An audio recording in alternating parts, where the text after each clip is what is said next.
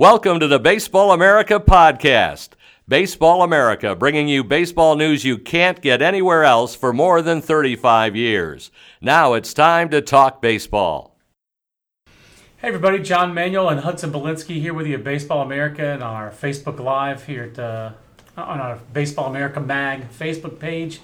Obviously, we're all decked out, as usual, in our Baseballism gear. I want to remind you that all of our podcasts and Facebook Lives are sponsored by Baseballism.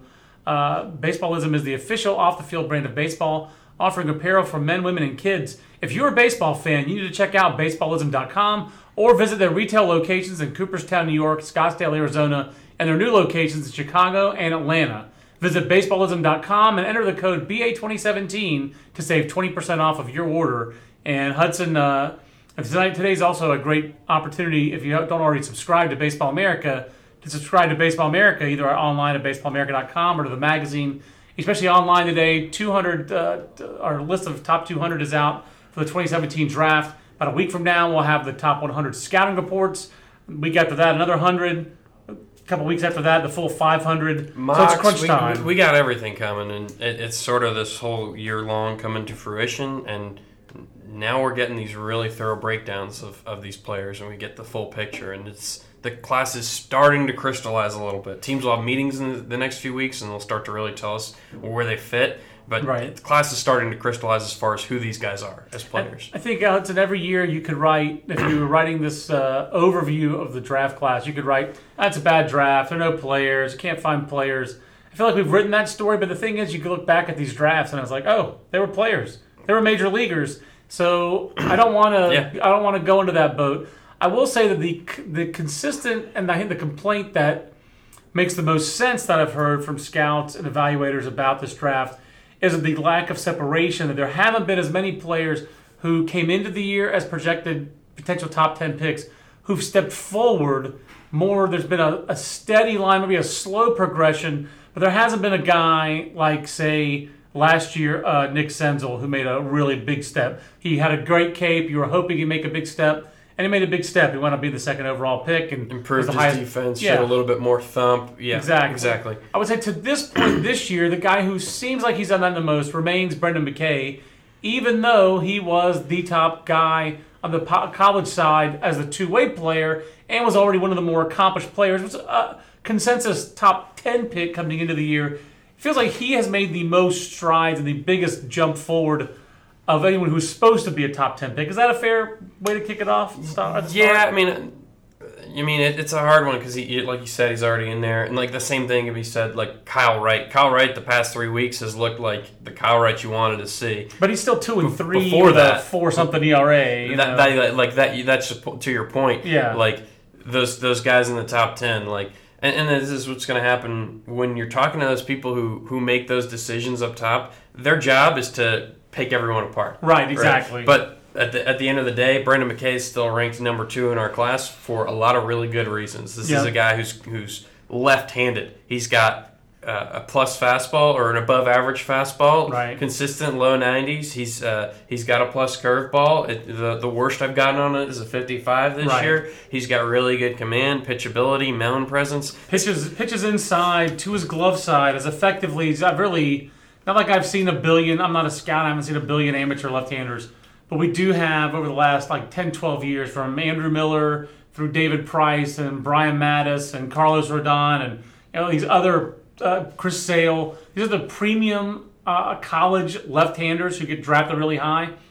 Out of all those guys, Brendan McKay locates the fastball better than any of those guys. He probably has a little bit less velocity than the rest of those guys, but he locates the fastball inside and pitches inside effectively more. I would say his fastball probably plays as well as any of those guys I just talked about at the amateur level. Maybe, yeah. I mean, how much better it can get at the pro level, that's a big question. Yeah, and ultimately, like, how much better does it need to be, right? Like, I mean, we don't need to dream on this guy being a number 1 starter. That's not going to happen, really. Right. Like, this guy, the appeal of Brendan McKay is that he is what he is, and you know what you're getting right away. Like this, and sort of the some of the criticisms of him are that he doesn't have that frontline ceiling Correct. Maybe he's a number 3 starter, not a number 2, or maybe a future number 1. But he's high probability. Yes. Extremely high probability. And you start to think about, like, who the best college baseball players are. I mean, I think I was talking to a coach last night about this, and he's like, yeah, this guy might be the best college baseball player in the past 20 years. He's definitely on his way to being the most accomplished player in the Baseball America era. That's the phrase I always use. If he becomes a first-team All-America two-way player, which is not guaranteed because Adam Hazley, among others, having a great year, he'll be a three-time first-team All-American. That hasn't happened since Greg Swindell, who coincidentally is one of the players that McKay is compared to is Greg Swindell. Physically. Yeah. But the only other person who did that is Robin Ventura. So he'd be among the most accomplished players in college baseball history. So that has a lot to do with I think for that level of certainty that pro scouts see of him. He's ahead of these other college pitchers right now, Hudson. Let's go part of the class by part of the class and take some questions. Mm-hmm. The college pitcher part of the class. Is it fair to say, because I would say the college pitchers, if I'm grading them on a 20/80 scale, they've been a 50 this year, and I was expecting maybe plus out of the college pitchers. I'd probably go 55 on them. Okay. I mean, just relative to, like, last year, bad college. The last 2 years, really. The last 2 years have been brutal. My first 2 drafts here, not good college pitching classes. No. So I don't necessarily have the same feel for the 14 or 13 classes. Yeah. Those are more... I was more localized in my coverage of the draft. So from a national perspective, this is way better than 15 or 16. And I think it's deeper is what it is. Like, there's good college pitching depth. That's in the second round, you're gonna be able to get a good college arm. I think the matchup that you saw out west a couple weeks ago, Griffin Canning and Luke Heimlich. Oh, yeah. That's a great piece of evidence for that depth. 2 Pac-12 pitchers who came into the year.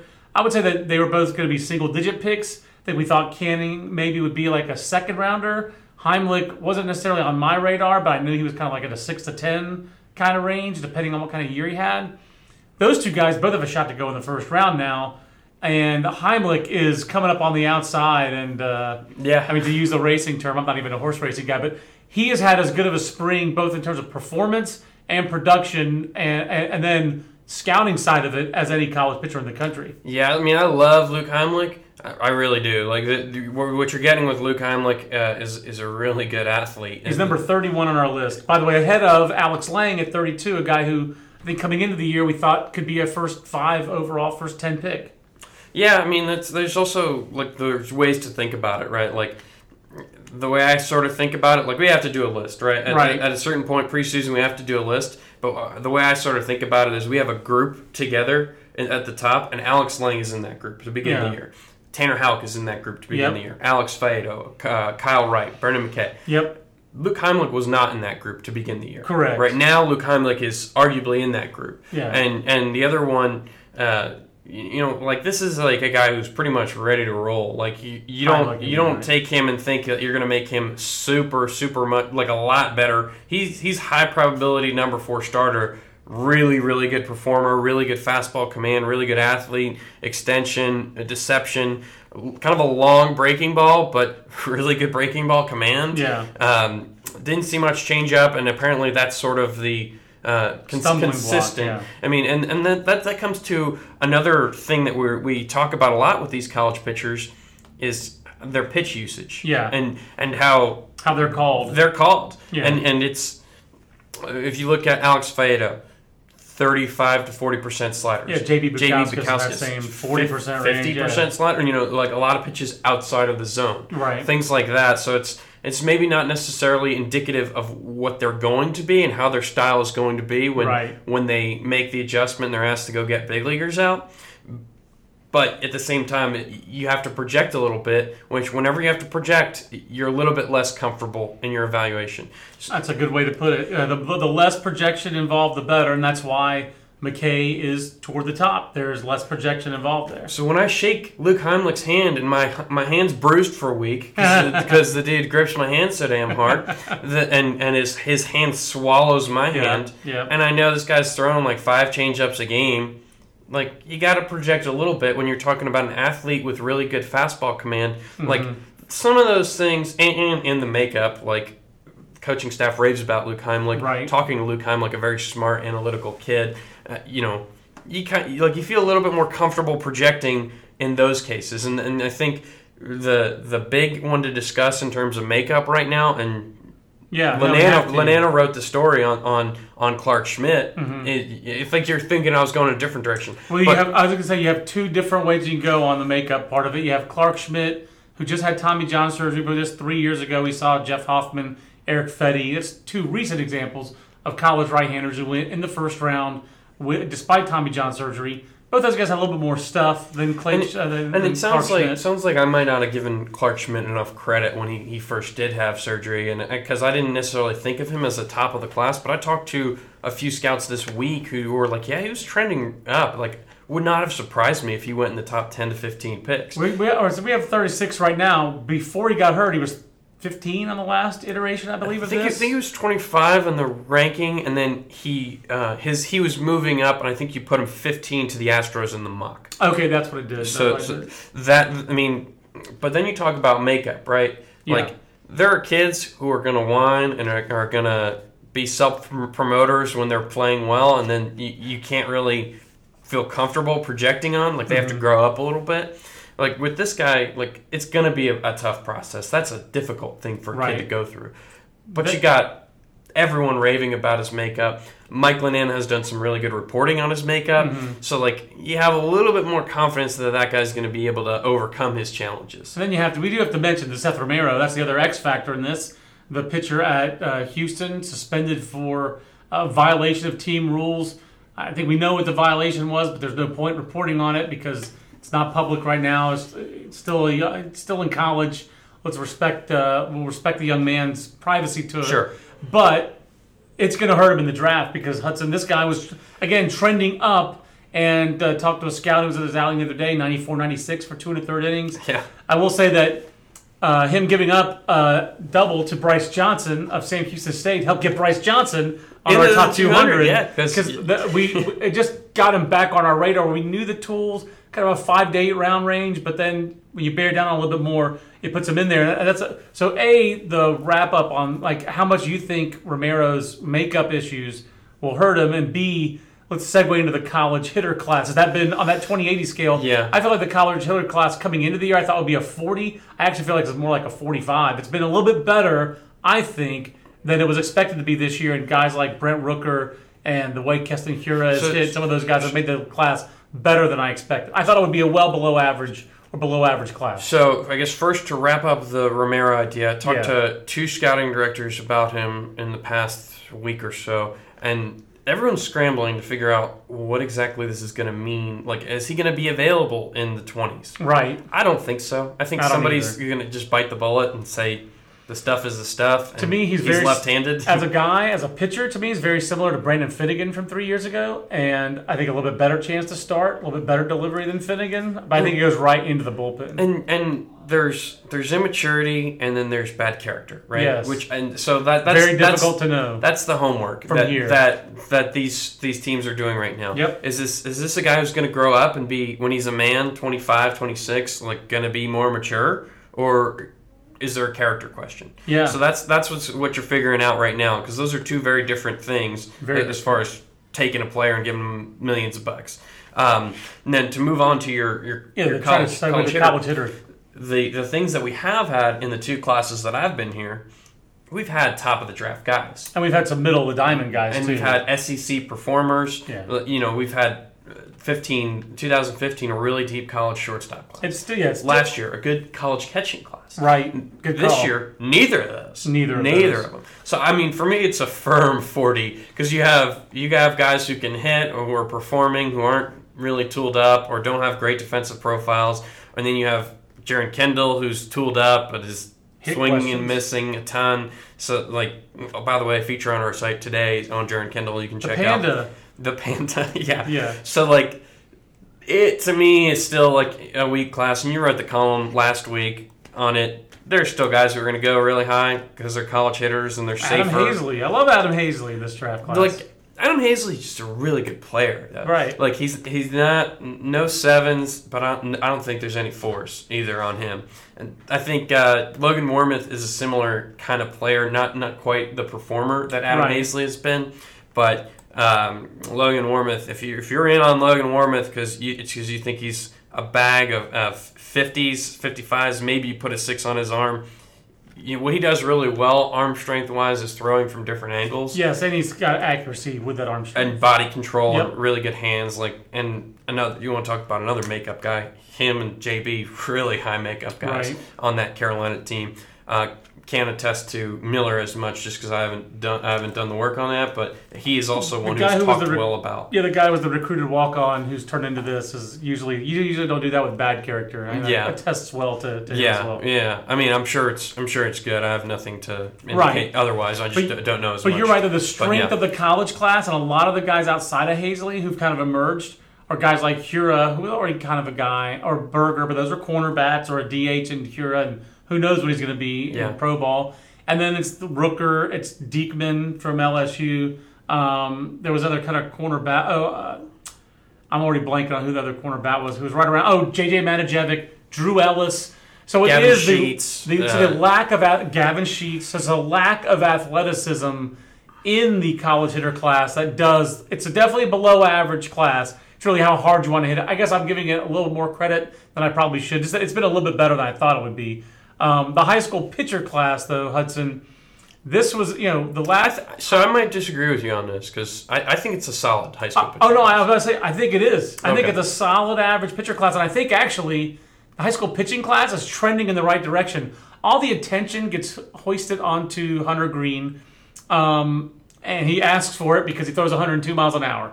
When you throw 102 miles an hour, you get a lot of attention. So let's put Hunter Green to the side right now. That's a whole other show. Yeah. The rest of the class does appear to be gaining steam, whether it's Enloe, who was a preseason All-American but started slowly, whether it's Sam Carlson from Minnesota, who as he's gotten into gear and as he's played more games has really been very good.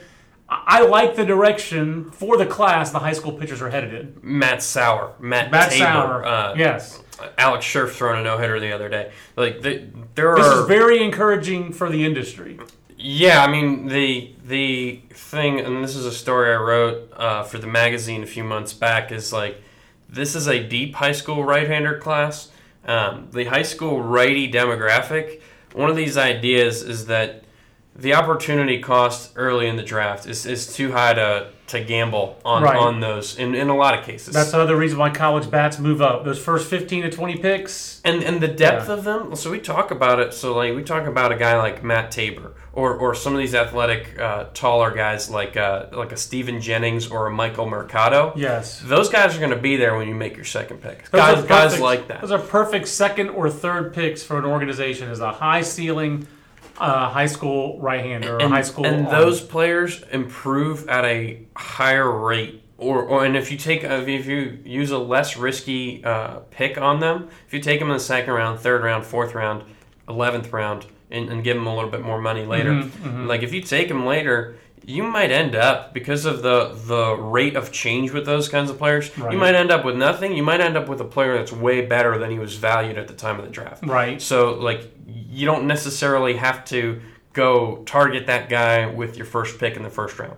So and I think that's sort of like you see them grouped together in our rankings, like because a lot of them fit the same descriptions. They flashed big velo, flashed off speed, aren't consistent, need to get stronger, need to improve their breaking pitches. But you could see a high school right-hander run being pretty prominent. That could be the most prominent demographic from 20 to 60 in the draft, 25 to 60. Yeah, and I think somebody will just bite the bullet and take on the risk in the teens. I'm not sure who's going to do that, but when you look at they would do it on someone Boss, like Shane Boss, Sam Carlson, Matt Sauer, these ones who are really trending up, who it doesn't look like are going to be there when you pick next. Right. Those ones, and especially like with Sauer, we're getting John Lackey comps on him. Right. Multiple John Lackey comps on him. 97. With 2+ face. Breaking pitches. Less, I don't know. I'm hoping he has less negative body language than John Lackey. But obviously, you take the negative body language, if you get John Lackey performance. Yeah, and durability. Yeah, I haven't seen Sauer this spring, but he was absolutely fine last summer, and that's the other thing too. Like, we talk about these guys popping up sometimes when really they're all in the same category, right?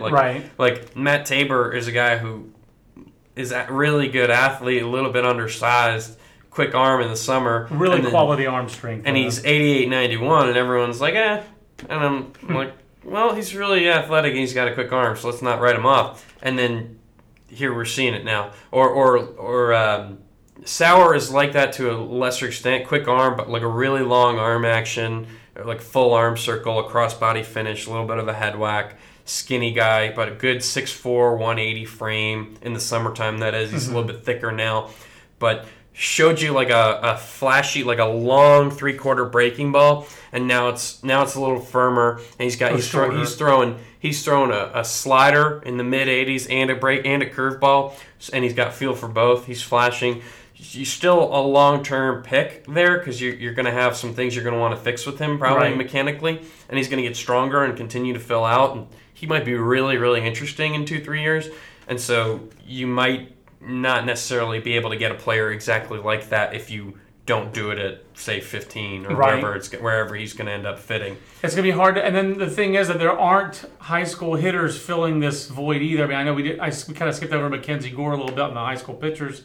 We'll talk about Mackenzie some other time, but the high school hitters, I mean, Hunter Green wants to be a high school hitter, but he is a high school hitter now, but he's not really going to get drafted as a hitter. Coming into the year, I think we thought that Royce Lewis could be in that mix at number 1 overall. I think that's still possible. I wouldn't be surprised. Yeah. That's the one, like... So you have a high school shortstop who could go first overall, and I can say... He's been okay at shortstop. Right. Too. Like, that was one of the uncertainties about him, and you'll find guys who don't think he's going to stick there. Right. But I think, like, when you just talk about how his feet work, and another incredible, like, off-the-charts makeup. Like, if we did a best tools for makeup, he'd probably be one for me. Right. Like, him, Jordan Adele, like, on the high school side, some of these really, really high character, high work ethic individuals. So, like, if his issues at shortstop are maybe you don't love his hands, right? Like, that's something that's correctable, whereas you can't really teach foot speed. Correct. Like, this guy's like a 70 runner, like, with big power, hit a walk-off home run on the last day of the Boris Classic.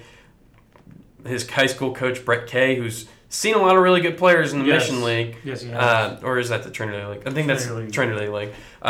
Best high school conference said he's the best high school player in the country. And when he said that, Hunter Green was right behind him taking ground balls at shortstop, getting warm for the next game. Right. So, like, that's his opinion. Obviously, he knows Royce better, but he's also a quality evaluator, so that means something when Brett Kay tells you that somebody's the best player in the country. Definitely had that reaction last fall from people with the USA team as well. So yeah, Royce. So it doesn't feel like it's a great year for high school players up the middle position-wise. I feel like the deepest position is high school outfielders, but I didn't want to bang on the infielders without giving Royce Lewis his due, because if he stays at shortstop, he might have the number 1 overall pick. But the high school outfielder class, that's a very risky demo as well. But it feels like it has the requisite number of toolsy, potential 5-tool outfielders. It's just typical, really, isn't it? Talking to an evaluator friend of mine about this last night, and it was just like, we had talked about this like 6 weeks ago, and it was like, well, in about 6 weeks, ask me again, and maybe this high school outfielder class will start to crystallize, and we'll have a clear understanding of the hierarchy. And so I was like, last night I was like, remember 6 weeks ago when we talked about that? Right. Has that happened? He's like, no. He's like, it doesn't really happen. Yeah, it's Bubba Thompson too is one that I think he's 21 or 22 on the list. Helio Ramos from Puerto Rico. Yes, I mean, like, Bubba Thompson, though, this spring, really good attention that he's gotten, and he has probably a little bit better wood bat track record than a Jordan Adele or Austin Beck, who doesn't have that last summer being injured. Like, Bubba Thompson actually made some good contact at East Coast Pro. Was maybe not as authoritative contact at area codes, but PG National, East Coast Pro, like, there's plenty of wood bat track record there. Teams have a lot of video on this guy. Yeah, I mean, they probably have TrackMan data on him with the wood bat that they just don't have. I'm guessing, yeah. I mean, also at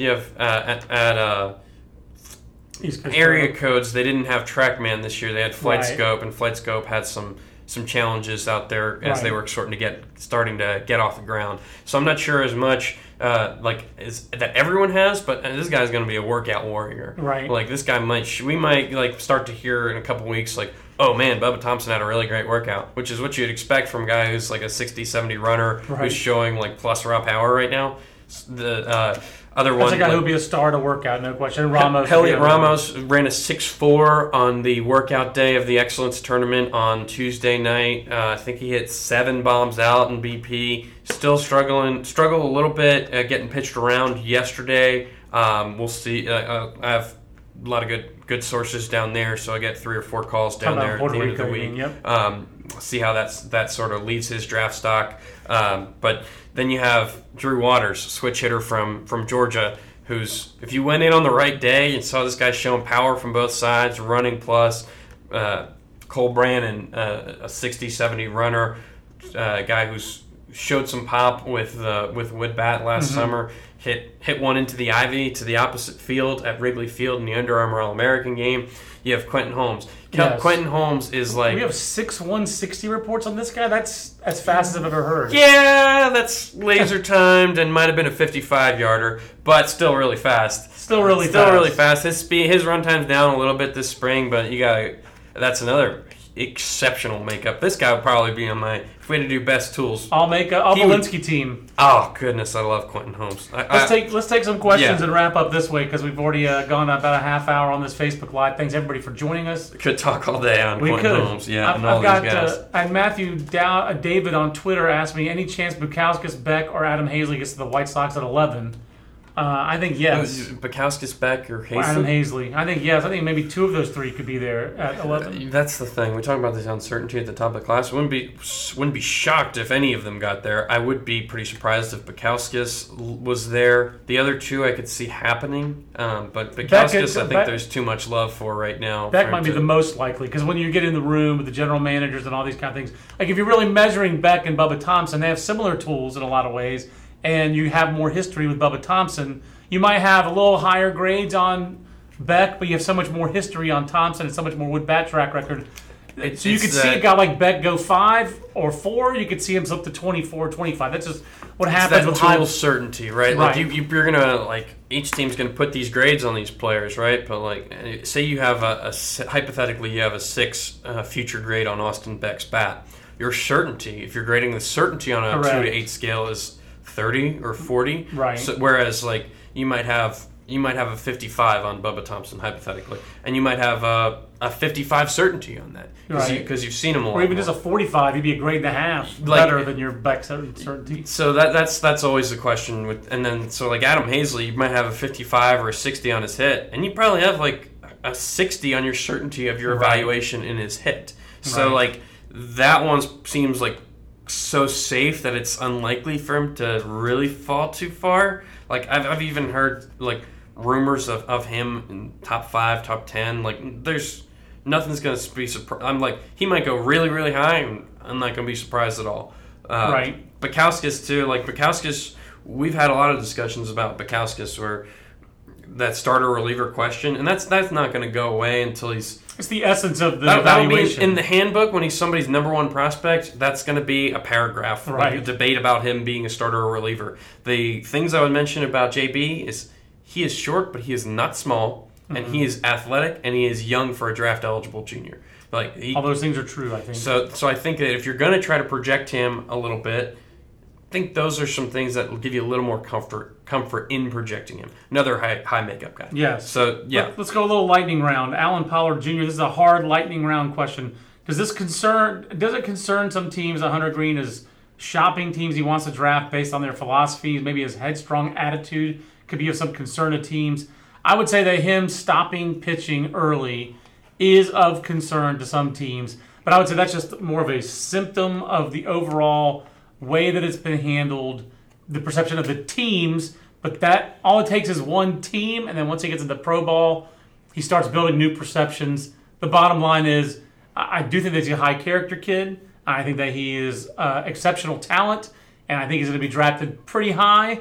There is a chance that players like this slide, Hudson, but short version of your Hunter Green answer. It does appear, I know it's hard, it does appear that him shutting it down early was A, expected, B, doesn't help his draft stock or status. Yeah, it's one of those things like people like to complain about these guys and pick them apart, right? Right. And if you have an issue with them shutting it down, fine. That's a fair. legitimate Right.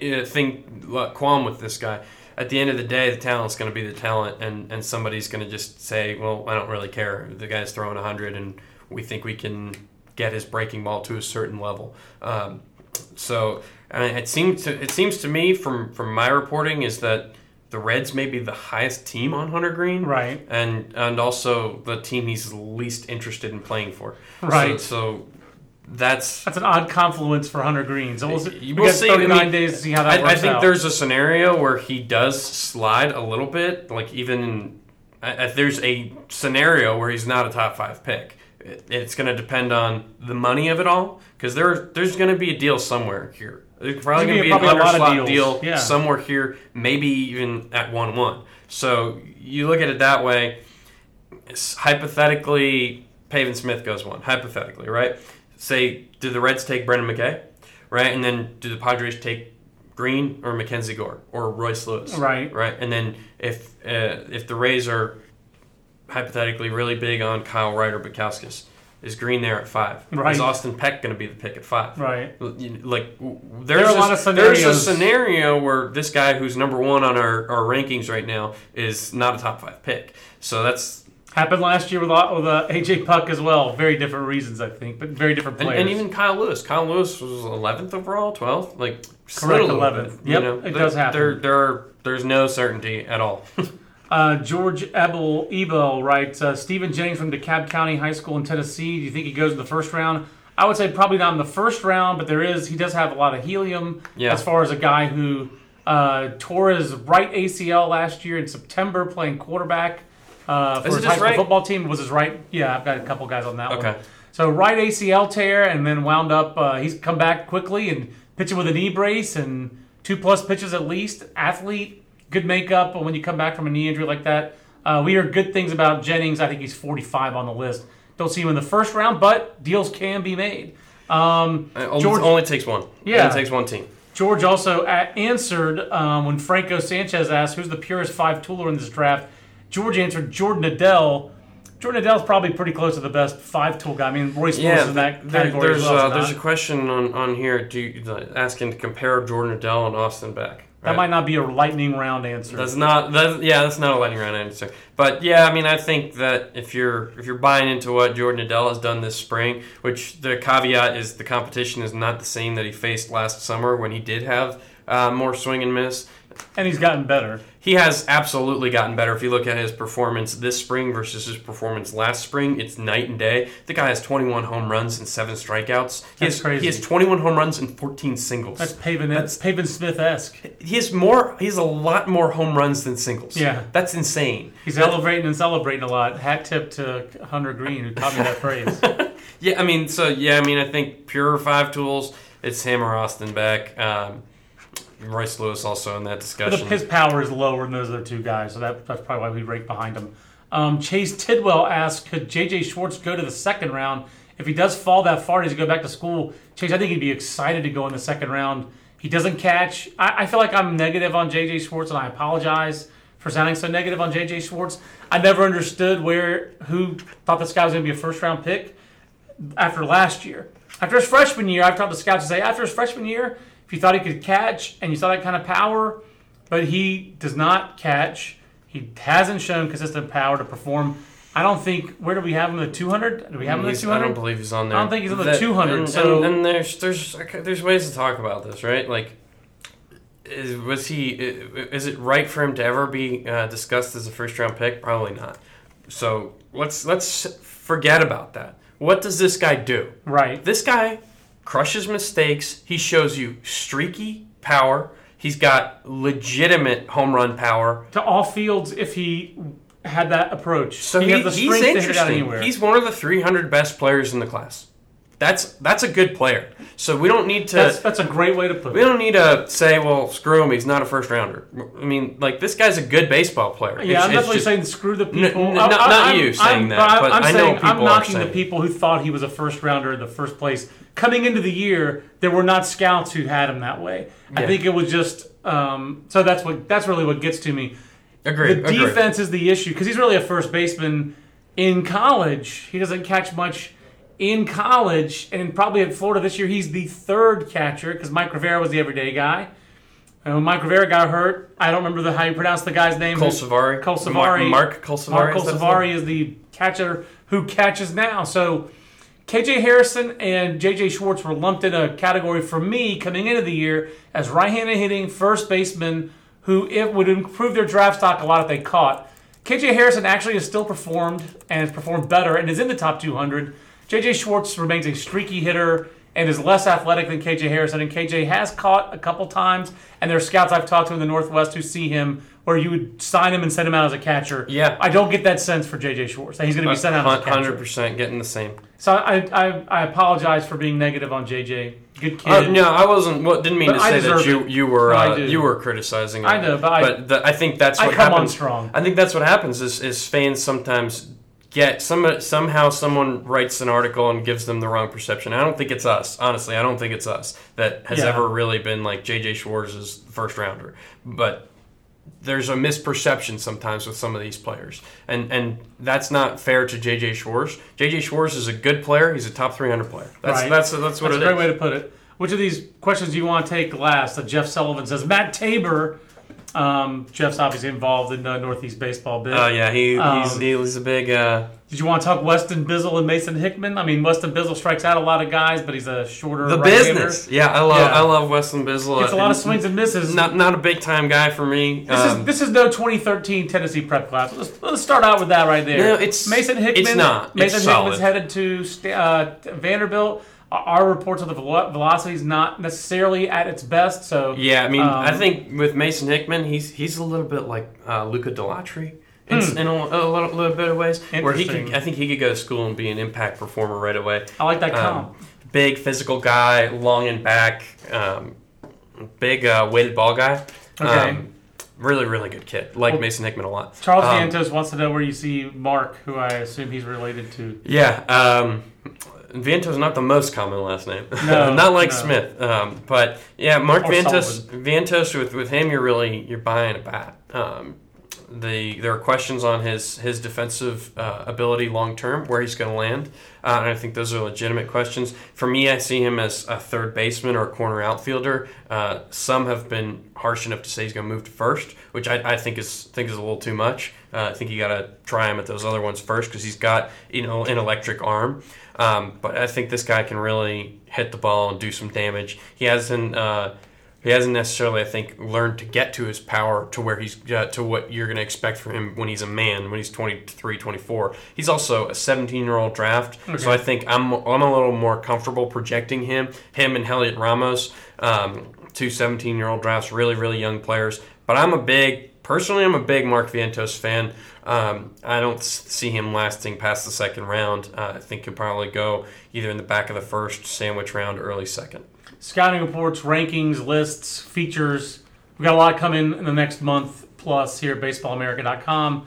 When it comes to the 2017 draft, this is the guy who's driving the train for us, Hudson Belinsky, but the whole team working on this, J.J. Cooper, Mike Lanana, Carlos Colazo, newest member of our team, I would Kyle Glazer. single out Carlos's work has really helped us this year. Not that everyone I think has really done a great job on this. Like Kyle is crushing it in Southern California. Mike just had a really good call yesterday. It was really helped us out in the Southeast. And Ted Cahill is going to be bringing up the train in Florida and Georgia as well. So yeah, Teddy's doing good work too, especially with the college players and adding perspective on that. So honestly, 100%. Echo your sentiment that staff is crushing it. It takes Very a happy village with our work. to cover the draft. So that's how we do it at Baseball America. That's how we've done it for a long time. That's how we'll keep doing it. We hope you keep consuming it here at BaseballAmerica.com and on our Facebook page. And if I can call up the read, I'll give you the read to end this thing. But I didn't have the read ready. So I thought it was on my screen, and it's not on my screen. But we are sponsored by all of our podcasts and all of our Facebook Lives by Baseballism, the official off-the-field brand of baseball. offering apparel for men, women, and kids. If you're a baseball fan, you need to check out baseballism.com or visit the retail locations in Cooperstown, New York, Scottsdale, Arizona, or their new locations in Chicago and Atlanta. Visit baseballism.com, enter the code BA2017, and save 20% off your order to get shirts like these, hats like this, and all their gear. So for Hudson and for Linwood Webb, I'm John Manuel. See you next time at Baseball America and baseballamerica.com. This concludes our program.